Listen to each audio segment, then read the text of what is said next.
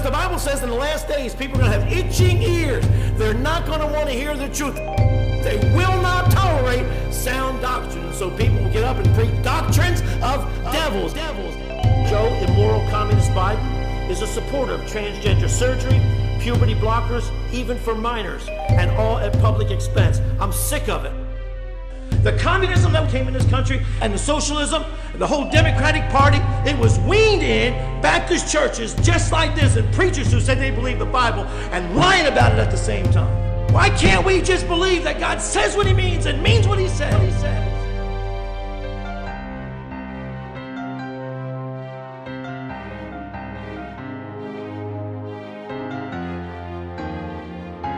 Hello, everybody. Welcome back to another episode. Good to be here with you. Thanks for listening to us this week, and thanks for being a part of our podcast with the Canceled Preacher. My name is John Hudson. Of course, my dad, Pastor Phil Hudson, and just here ready to talk about another subject today. Before we get into it, though, just a few updates. We do appreciate you listening and interacting. And as mentioned last week, we do get some feedback every once in a while.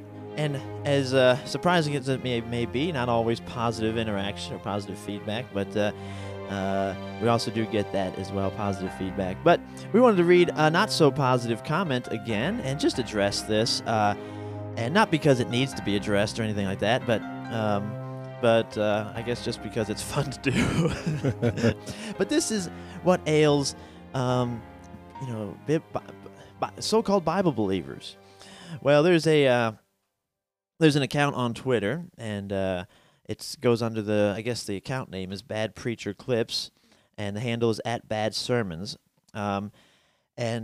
When we first came across this account, we thought, man, is this satire? Because he puts a lot of great sermons on there and great preachers. Tony Hudson, yeah. Jack Treber. Yeah. We thought, is this satire? Is he being sarcastic when he says bad preaching? Because this is all good preaching. We thought it was. Well, he's not being satirical. He has no use for independent fundamentalism. But he does us the pleasure of tagging us, or I think he's trying to tag us. We don't really get the tag here, but... And what he does is he just shares sermon clips of usually independent Baptists, but not always, without comment. So he just puts, what he would think, an outlandish statement without comment, and then usually accompanied by a video clip also. And he's put up about 15 clips from your Flat Earth sermon, and what people just love. And of course, everyone that follows him, they have no use for independent fundamentalism either, for the most part, and so they just kind of dogpile onto, what they call you. What do they say? You're dangerous, and you need to be avoided like the plague. So, yeah, how do you feel about that? All because I take the Bible literally.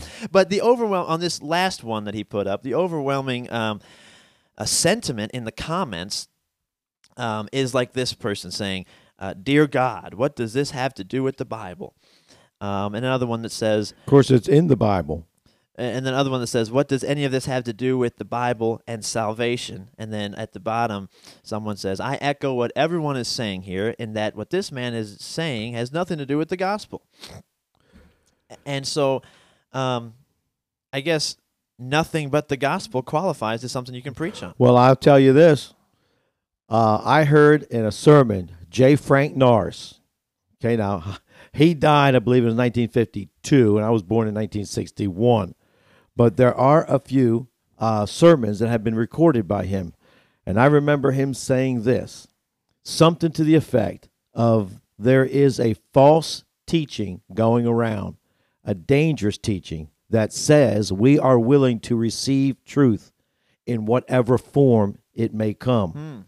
And he says that is a lie of the devil. He says there is no truth but through the Word of God, and Jesus Christ Amen. is the truth. And then he says, right on the tail of that, he says, for example, if you will not receive and believe Genesis 1:1, in the beginning God created the heaven and the earth, neither will you receive John 1:1, in the beginning was the Word. Because by the same process of infidelity, you will reject Genesis 1, you will reject John 1.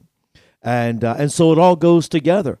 And It goes together. it is unbelievable how somebody cannot see the gospel in creation. It's Amen. just, it is unbelievable to me.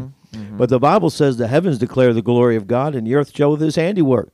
You're going to tell me that you're going to buy into the tenets of evolution, that we have this ever-expanding universe? If the universe is ever-expanding and has no end, that makes the universe bigger than God, or at least equal with God. Yep.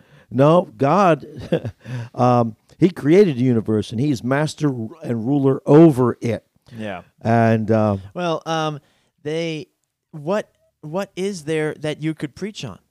And like we've said before on like standards and grace, this hyper grace stuff, everyone gets all bent out of shape on about pants on women and rock music and stuff like that.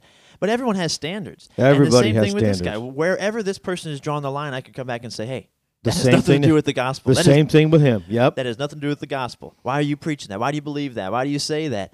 Unless you're saying, hey, for God so loved the world and gave his only begotten Son, that whosoever believes in him should not perish but have everlasting life.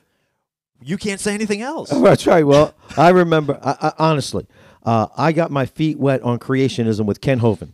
Back in the 1980s and 90s, he had these before CDs, these 8-tracks that came out, and boy, I got them all, and I passed them all out at church, and I believed them, and really went with it. He's got a lot of good stuff. He's got a lot of good stuff, but he is not a stationary geocentric Earth believer. Right. He just believes that the Earth is flying through space at breakneck speed.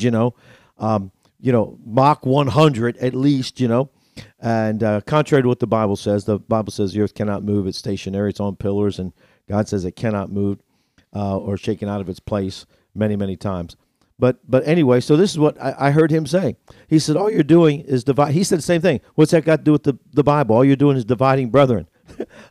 His whole ministry. His whole ministry is approving dinosaurs, was the same thing. It's exactly the same thing. Now, a lot of these young Earth defenders, like Kent Hovind, and I really like a lot of what he talks about. And also, there's this, I guess it's relatively new, this ICR down in Texas that I heard about, Independent Creation Research.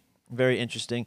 And as far as the Earth and animals and biology and ecosystems, things like that, great, because they're coming from a young Earth perspective. But the moment you challenge them on astronomy, and you come and they you go say, ballistic. well, they don't have any answer. And like I heard this guy from the ICR talking, and he's got all these great, Bible answers for, we're not going to read into the Bible. We're not going to make exceptions for the word day in Genesis and call it an age or anything like that. And it's so great. But then as soon as you challenged on, well, what about this star that's 13 trillion light years away? How come we can see it? Then the only answer he had was, well, it's a miracle. It's a miracle. God created the earth. God created everything with the appearance of age. Right. And I guess that suffices for some people, but you don't have to go there because the Bible tells us clearly how God did it. Let me tell you something. All you people that believe these stars are millions of light years away, the Bible says the stars are going to fall from the heaven to the earth. They're going to crash into the earth in tribulation. Now, you just take Betelgeuse, for example. If Betelgeuse fell from the star, first of all, it would take forever and a day. Okay? If it started its descent right now, fall to the... By the way, why is it falling to the earth? Is it because the earth is the center of creation? Mm-hmm. Okay? But anyway, so if just Betelgeuse were to slam into the earth, he would knock it into oblivion. It could, yeah. There's no way to make that fit. These stars are small points of light in the firmament. That's what they are. That's what the Bible says. That's what the Bible says. Yeah, everything's in the firmament. But if everything is traveling at breakneck speed, we're talking about. They're talking about near warp speed. Tongue in cheek now, away from the central epicenter point.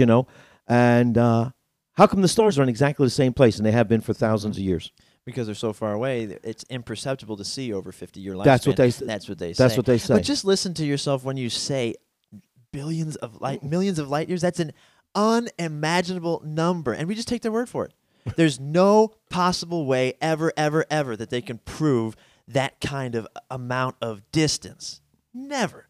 And even if you listen to their own numbers, they'll give themselves a buffer. They'll say the North Star is between 13 trillion and 15 trillion miles away. So they've given themselves a 2 trillion mile buffer because they're telling you they don't know how far it is. Right. So it's just amazing how many how many different things we'll put our trust in other than the Bible. Like you said last week, footnotes of footnotes when we quote history, or scientists. Which is footnotes of footnotes. Which You are don't know that scientist said what that person said unless you believe somebody who said they heard somebody who said they heard somebody who said they heard somebody say it. Yeah, and everyone wants to call us anti-science and then point and say, well, look at, you're talking on a microphone. That's science. That's not what we're talking about. We're talking about people making suppositions about something that happened 1,000, 2,000, 6,000, or for what they say, 14 million years ago. That's not science. That's right. And all that can be interpreted based upon your worldview or your rejection or acceptance of the truth. Everybody rejects truth first before they have to buy into and somehow support a lie to soothe their conscience. But anyway, so if we were to please these naysayers here, then nothing but the gospel, I guess, is acceptable. Well, I have to ask them this. So if you don't believe God's account of creation, okay, then how is it then that by your same system of interpretation, if you're not willing to accept Genesis 1, how is it you're willing to accept John 1? Right. They go together. Yeah, don't give me this. Well, Moses wrote Genesis to his time and his place, to people of his understanding. The Bible's it's either relevant today or it's not. Mm-hmm. It's relevant through all ages, you know. And people like to go there that, well, Moses was speaking within the realm of his understanding. Right. Which is ridiculous. If it's a God-given book, why would God have to talk down to us? He didn't do that anywhere else. No, he absolutely did not. Yeah. So if you just believe what Jesus said, if you just have childlike faith, you're dangerous. Yeah. You know, you need to be avoided like the plague. A threat to society. You ought to be in jail. You know, Yep. And so here's something else. So we happen to believe that there's a real heaven because the Bible says it. You know, and we don't have to prove it. See, it's on you to prove it. You know, because all we're doing is just preaching what we believe to be true. Mm-hmm. If you don't believe it, you prove it's not true. Mm-hmm. You say, well, the burden's on you. Well, we say the burden's on you because the Bible says it is. Mm-hmm. And so same way with hell, and that's what we're going to talk about today. Yeah, so you preached a really, really good sermon. Now, preaching on hell is not easy to do, right? We were just talking before we started. The doctrine of hell is just a stinker, for a lot of people. Literally. It's just hard to comprehend. And a lot of times atheists will use this, and say, well, how could a loving God torture his unbelievers in hell for all eternity? Well, first of all, let's go ahead and say this. It doesn't say that God is torturing them. First of all, let's at least start there, okay? I'm not saying that God doesn't. But I'm just saying it doesn't say that. Right. So you have to show me a Bible verse where it says that God has got a whip and is beating people in hell. Yeah. Well, I mean, the fact of that they're in flames, they're I burning forever. I get it. But I mean, let's get specific. We want to get specific. Yes. Let's argue semantics. Let's go ahead and get right down to the nitty-gritties. Yeah. Well, I also can find myself struggling with this, and hard to reconcile God's love and his goodness with this place called hell. But after your sermon on Sunday, I found it much more of a palatable doctrine. Much more. It was one of those lights on moments that I've had when you were preaching. And so I thought it was great. So anyway, that's what we're going to talk about. First of all, you started off with your sermon title, which I'm going to start calling you Phil Kidd. Because you're... Phil Kidding. Phil Kidd is the cussed preacher, I guess that's kind of how he's... we went to hear him preach, you and I, when you were a teenager. We went to Jefferson City. Yep. And, boy, he just don't have no problem with his language. Uh-huh. And this one guy wasn't going to respond during the invitation. And finally, he gives him a chance and another chance. He says, "Look at me. Wouldn't you like to be saved?" And, we were both there. And then the guy, high pressure is the word. And then he finally says to him, "Well, go to hell then. I don't care. If you don't care, I don't care." But anyway, so the sermon was, the church in hell is one hell of a church. Now, this was also our last bonus. So if you saw it on Thursday, that was the... I think it was unedited, right? The whole sermon? It was pretty much unedited, yes. So just the very beginning of it. just to kind of get the preliminaries out of the way, but unedited sermon. That's right. Yeah, so you can hear that whole sermon. Anyway, so Well, let's start with a few verses of Scripture. First of all, Luke chapter 16 is the go-to verses, and it says, there was a certain rich man which was clothed in purple and fine linen and fared sumptuously every day. And there was a beggar named Lazarus, which was laid at his gate full of sores and desiring to be fed with the crumbs which fell from the rich man's table. Moreover, the dogs came and licked his sores, and it came to pass that the beggar died and was carried by angels into Abraham's bosom.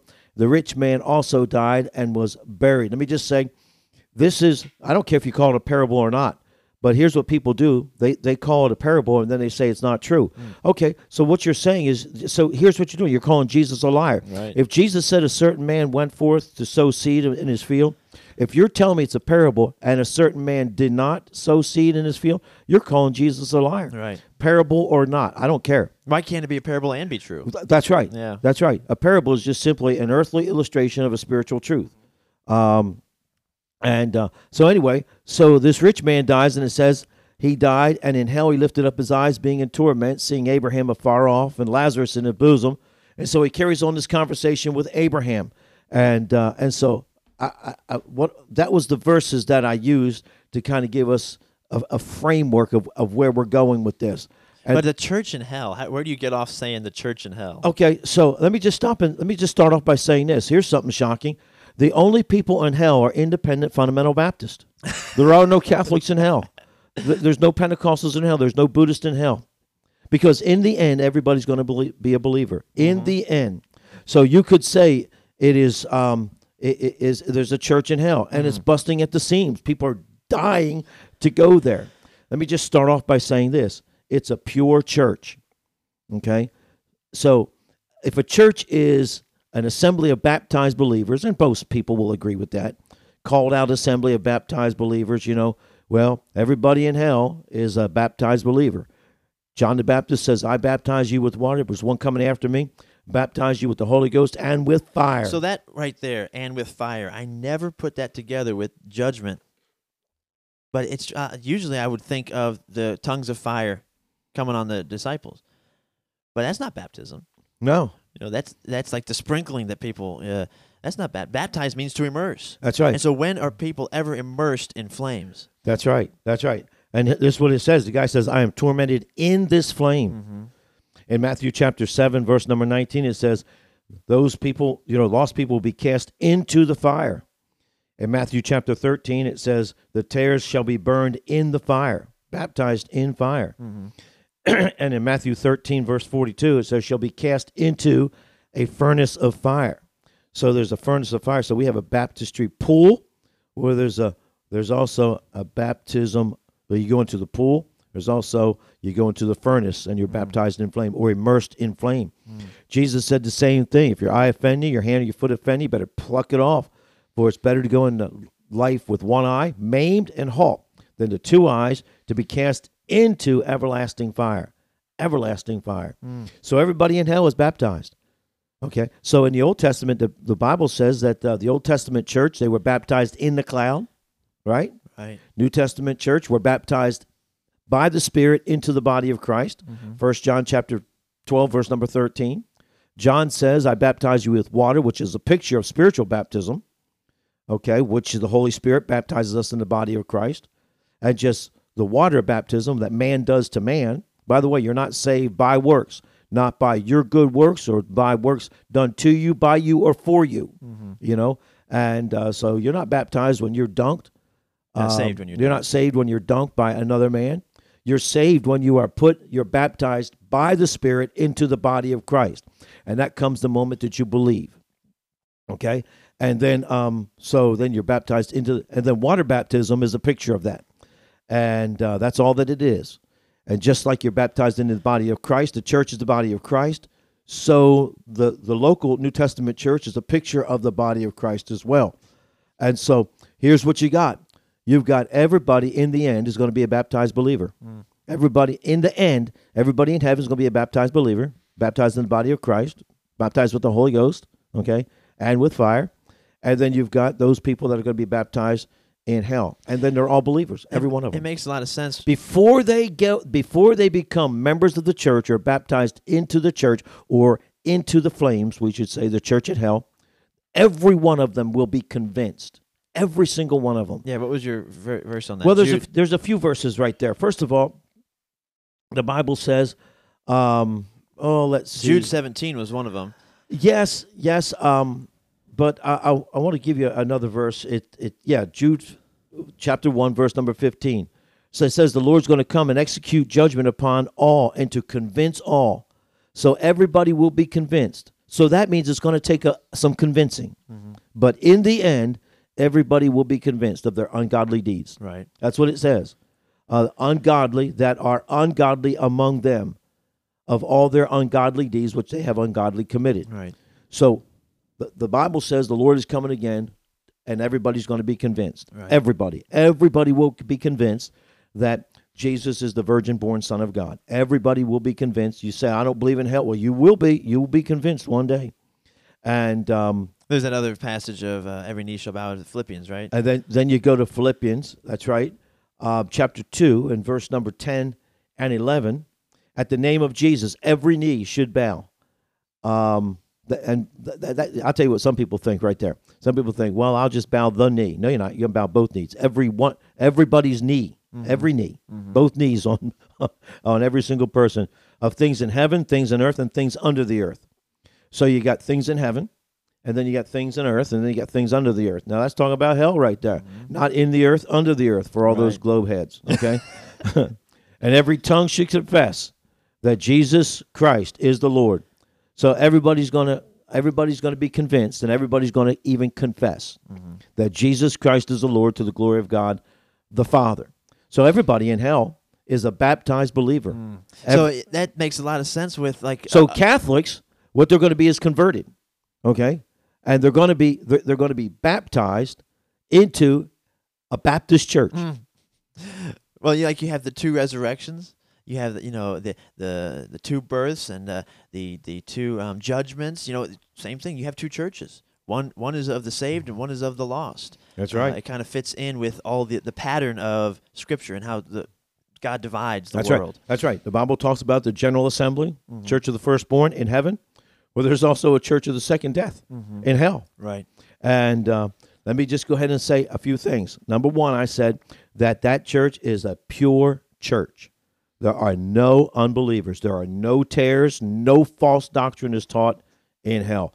Nobody ever leaves. There's never a church split. Nobody ever has any doctrinal disagreement at all. There's no worldliness in hell because hell is out of the world. Now that's something other disagreement you have with some other preachers, I guess, or teachings within Christianity, right? Because they say there's this blaspheming of God going on in hell day and night, this sin going on, continuing, or people in constant unbelief, or things like that. Just like God is sovereign in heaven, God is also sovereign in hell.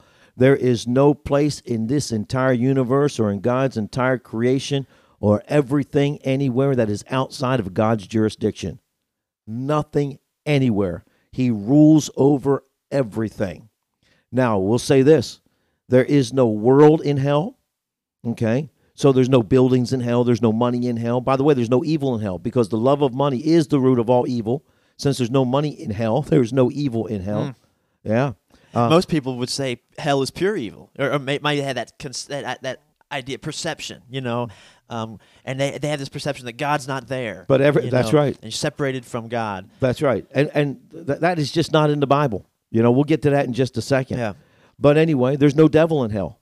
So there's no devil to deceive them. And even if the devil was in hell, they wouldn't believe him and say, don't tell me there's no hell devil. I know there's and the devil is not reigning in hell. The devil is not master of hell.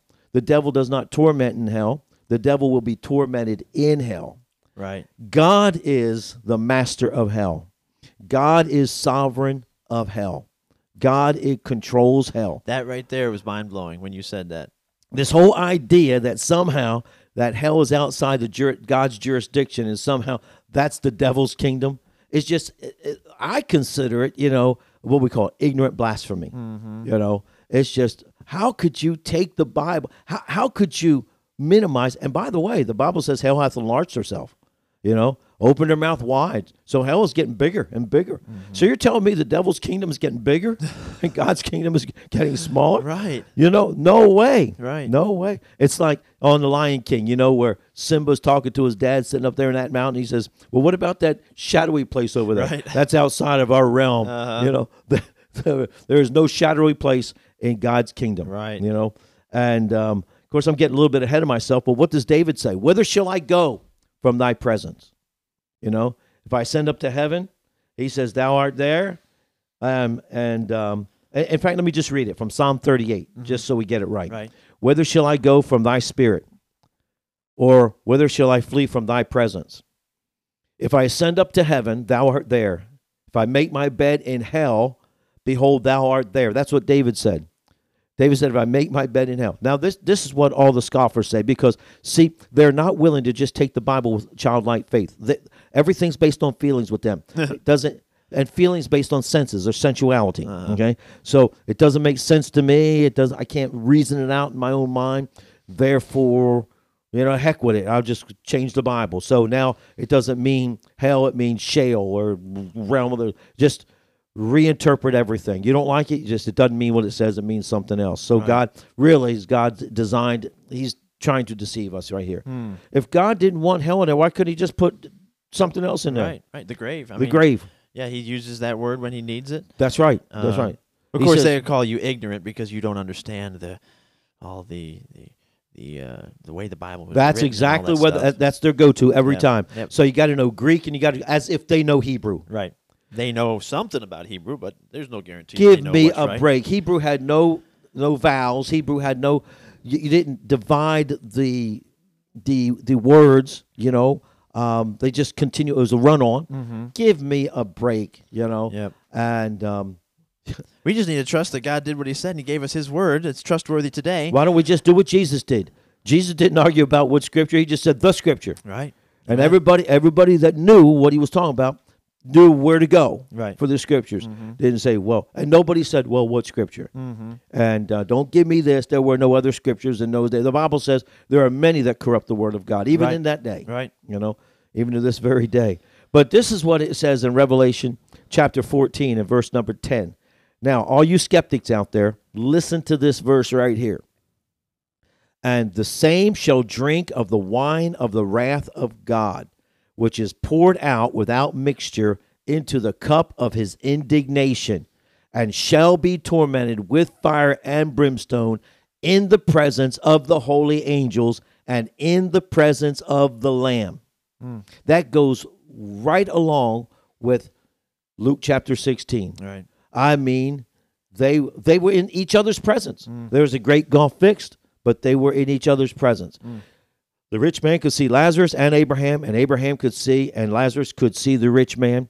The angels, it says right here, tormented in the presence of the holy angels and in the presence of the Lamb. That's what it says right there. Make no mistake about it. Hell is in God's jurisdiction. God rules hell, not the devil. God is the warden of hell, not the devil. Now, let me just stop and say this. Does that mean that God is in the fire?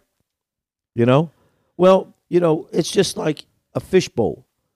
You could be in the presence of the fish and not in the water. Right. You could throw a log in a fire and not be in the fire yourself. Right. You can watch it burn, and, if that log was alive, it could watch, see you. Right. So, again, to go there is to minimize, the power of God. But dead sure don't want to go and just say, well, that's John just speaking in terms that he understood.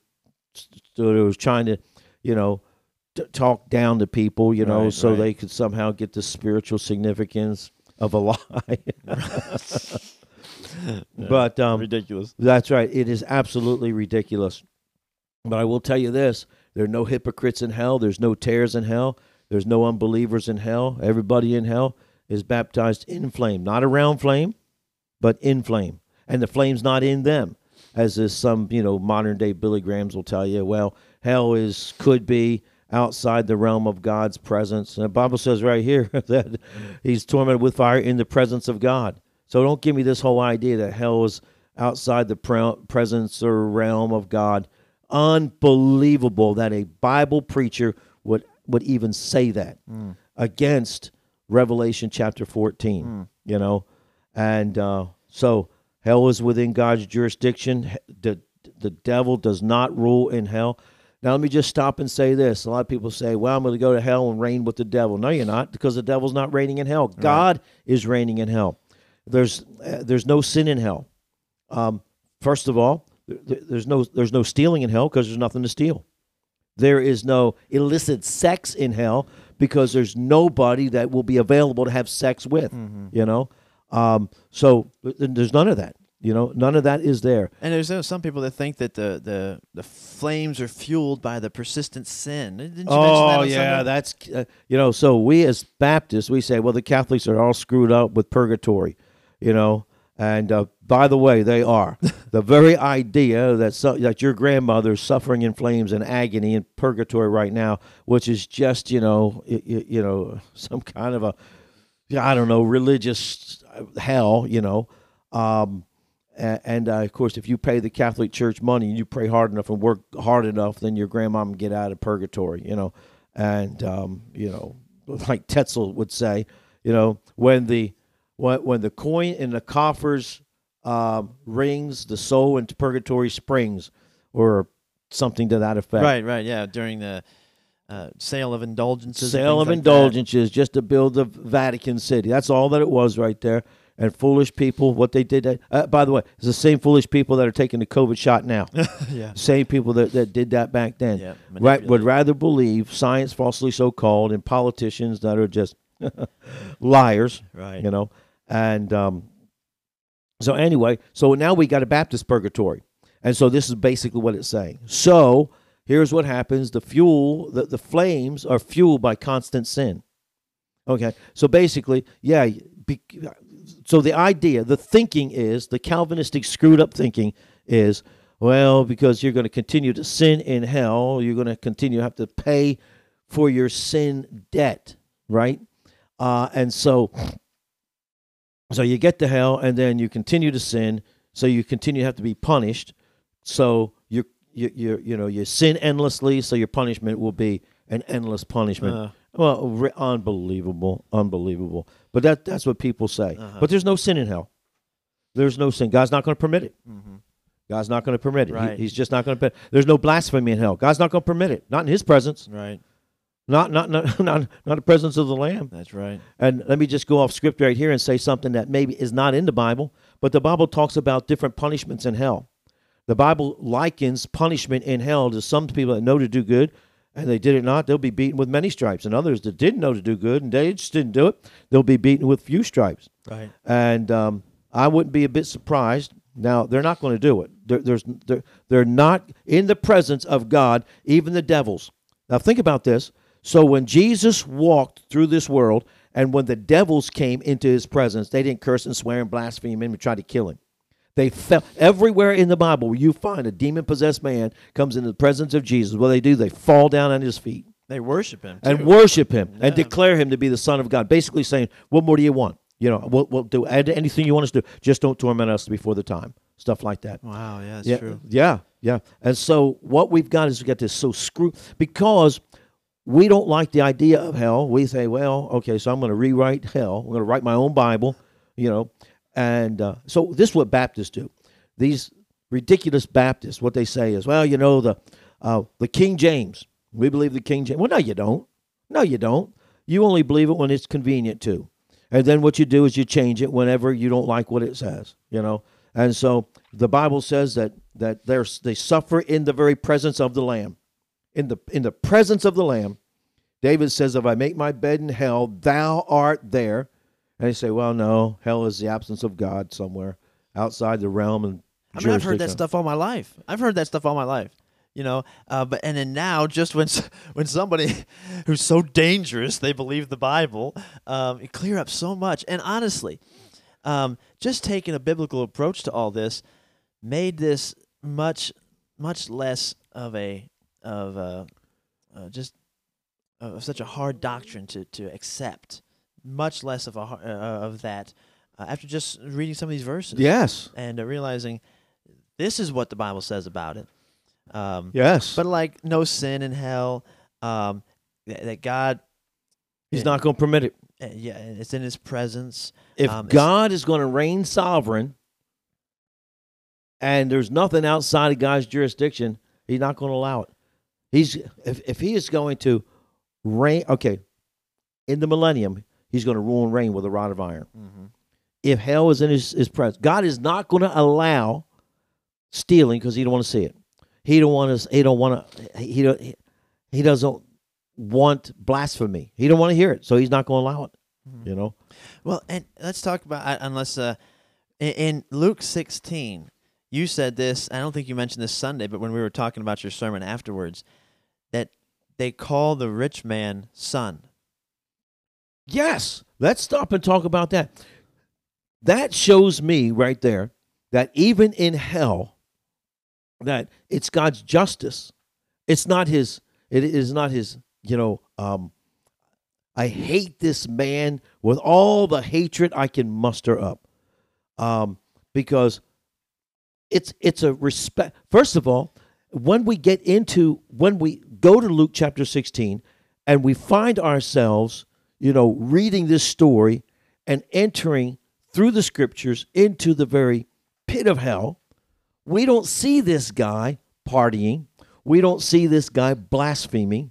We don't see this guy with women. We don't see any of that stuff. What we do see is a very humble man. Mm-hmm. We see a man that has been humbled, right, and a man that accepts his fate. Okay? He doesn't even cry, "Get me out of here." That's right. He doesn't do none of that stuff. And the idea that everybody is wailing in hell, you remember the hole to hell? Remember that years ago? Yep. And it talks about weeping and wailing and gnashing of teeth. Okay, well that's true. Right. I get that, but not for this man. Right. This man. Okay, let me just say this: hell is not as bad as it possibly can be for everybody. Right. The Bible talks about different layers of hell: Tartarus, Gehenna, and the Bible talks about the lowest hell. And like you just said, the beaten with few stripes and many stripes. Right, and then here you got a guy there is no way that he is suffering to exhausting God's power inflicted upon him in suffering. Right. How would it be possible for this man to carry on an intelligent conversation? So God has obviously given him a body that can withstand the flames, just like the tree that burned was not consumed. Right. Same thing. And so here it is. So he's tormented in this flame. He doesn't say tormented by God. He doesn't say God's got his hands around my throat. Doesn't say any of that. Right. Okay. And let's say something else about that too. The devil was prepared for the devil and his angels, not for this rich man. And say something else about that as well. A lot of people get screwed up because they miss the mark of the story right here. The story is not about how you get there. The story is about what life is like after you get there. So a lot of people say, well, if you're poor, you go to heaven, and if you're rich, you go to hell. That's not true, because there were two rich men. Right. Abraham was a rich man, and the rich man was a rich man. That's right. And so you can't go there. Amen. But it's not talking about how you get there. It's talking about what happens after you get. That was the emphasis right here. Right. And so here you got a guy that he's not blaspheming. He's carrying on an intelligent conversation, Right. And he's able to remember. Now, can you imagine if you were in flames right now? You could not think of anything, Right. Except just the absolute agony that you are in. And so it is not as bad for some as it is for others. To say that hell exhausts the very limitless power of God is to limit the power of God. Right. It can always be worse, even in hell. There's nobody that's going to tell me that God's power to inflict pain is exhausted. Right. He can always make it worse. Right. So you said even in hell, there seems to be a level of compassion here. Well, the guy doesn't say. Well, Abraham doesn't say, "Well, you deserve everything." He just says, "Son, remember that in thou lifetime." In other words, he's just saying this is the way it is. This is the judgment, okay? And now, if you remember, the Bible talks about, just to clarify some things, getting off script a little bit, but the Bible does talk about death and hell were cast in the lake of fire, and the dead were judged out of those things which are written in the books, Right. according to their works. Right. So the judgment in hell will be based according to your works. Right. So that's what Abraham is talking about. Not your name was not in the book of life. That's why you are here. Okay, but this man was obviously beaten with few stripes. He's obviously not in the lowest of hell. I don't think he's. I think hell is a lot hotter. I think that, like I said Sunday, if you right now make your bed in hell, it's God that's going to decide what cell in hell you're going to make your bed in. You know, because God is the absolute sovereign ruler and master of hell. You know, and it's a just punishment, and everybody that's there will agree and confess that that I had an opportunity and I blew it. It was my fault. I cannot blame a just God for my rejection of God. And the punishment that I am receiving, it was a fair. Everybody's going to stand before the great. Nobody is going to.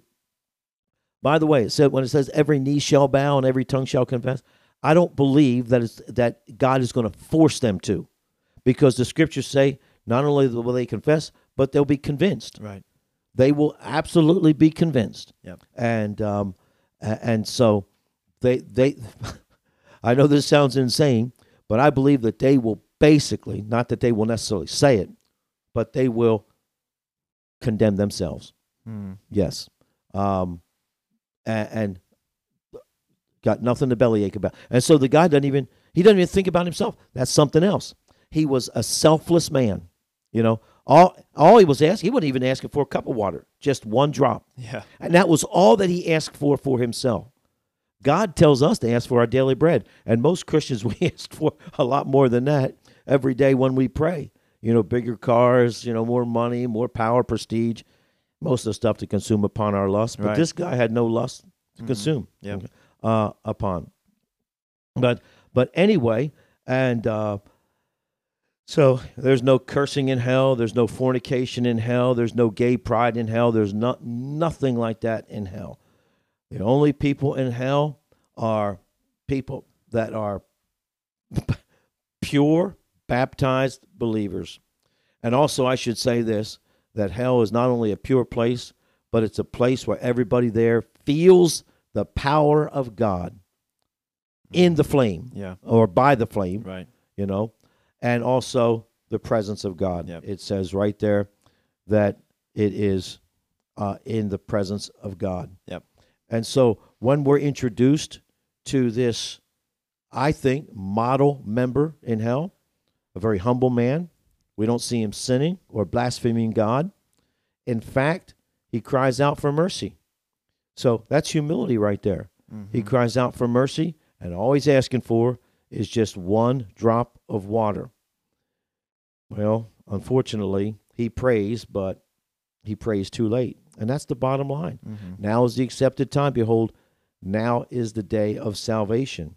Yeah, and you basically, I don't know if you ended your sermon with this statement, but it was a powerful statement when you said it's not a question of if you'll believe, it's a question of when. It's not a question of if you're going to join a church, it's a question of when and Absolutely. which church is it going to be. Powerful statement there. Yes. So you're going to get baptized. Okay, every Catholic, you're going to join a Baptist church. You're going to join. Okay? It's just a matter of when. You're going to get baptized, and you're not going to be sprinkled. You're going to get baptized. Everybody. You're going to get baptized by water. But there's 5 baptisms in the Bible. Yeah. You have a baptism of water, baptism by the Spirit into the body. Okay? You also have a baptism of suffering. You know, Jesus spoke about that to John when he says, can you be baptized with the baptism that I'm baptized with? You know? Right. He's talking about a baptism of suffering on the cross, you know? And then he also talks about this baptism of the Holy Ghost and with fire, you know.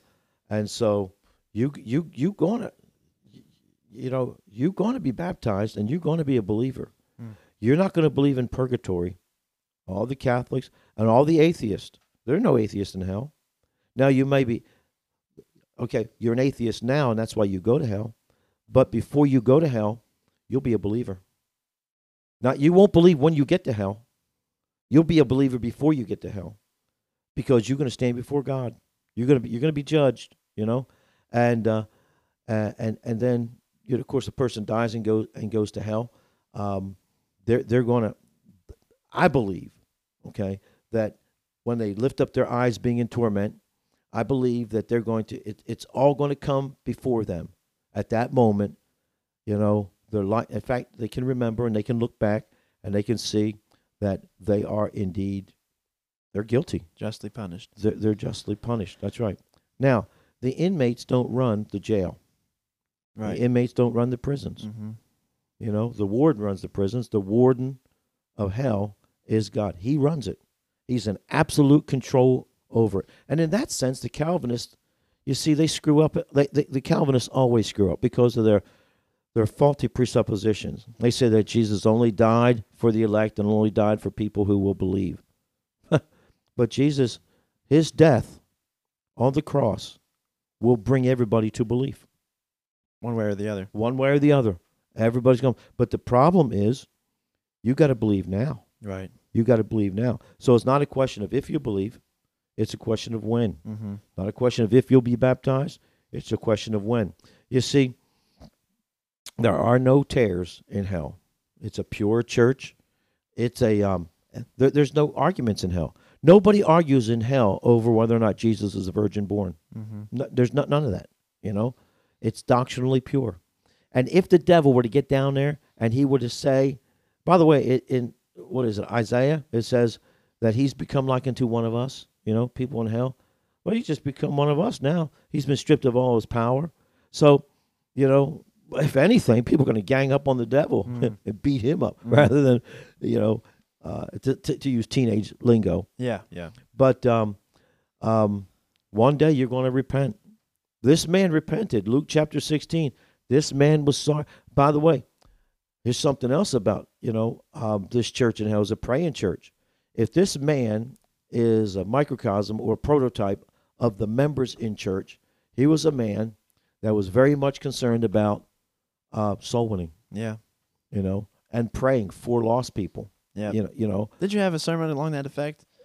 The rich man? No fishing on the lake of fire. There's no fishing on the lake of fire. It's full of fish, but there's no fishing. Right. And there's some big fish in there too, but you can't catch them. They're in, and but anyway, and so since the devil can't deceive you in hell, and he dead sure can't deceive you in heaven because he's not going to be in heaven, he's going to be in hell. But so what's he do? So he works now. The devil doesn't work in bars now. The devil's already got the bars. His effort is in church. Yeah. Is in the churches. Yep. And during the invitation. Yep.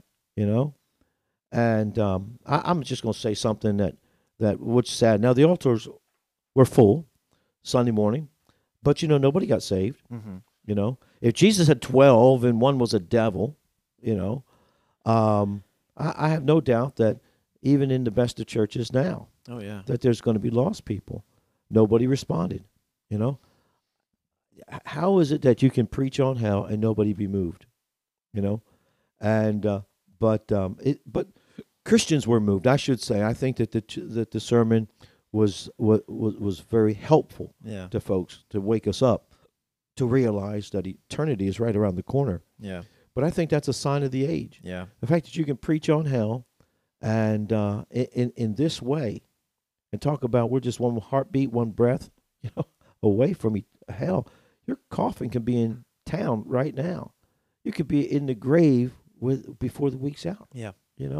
And so the devil, he works in churches. He plants tares amongst the wheat now. Churches now. He can't do anything about church in heaven. He can't do anything about church in hell.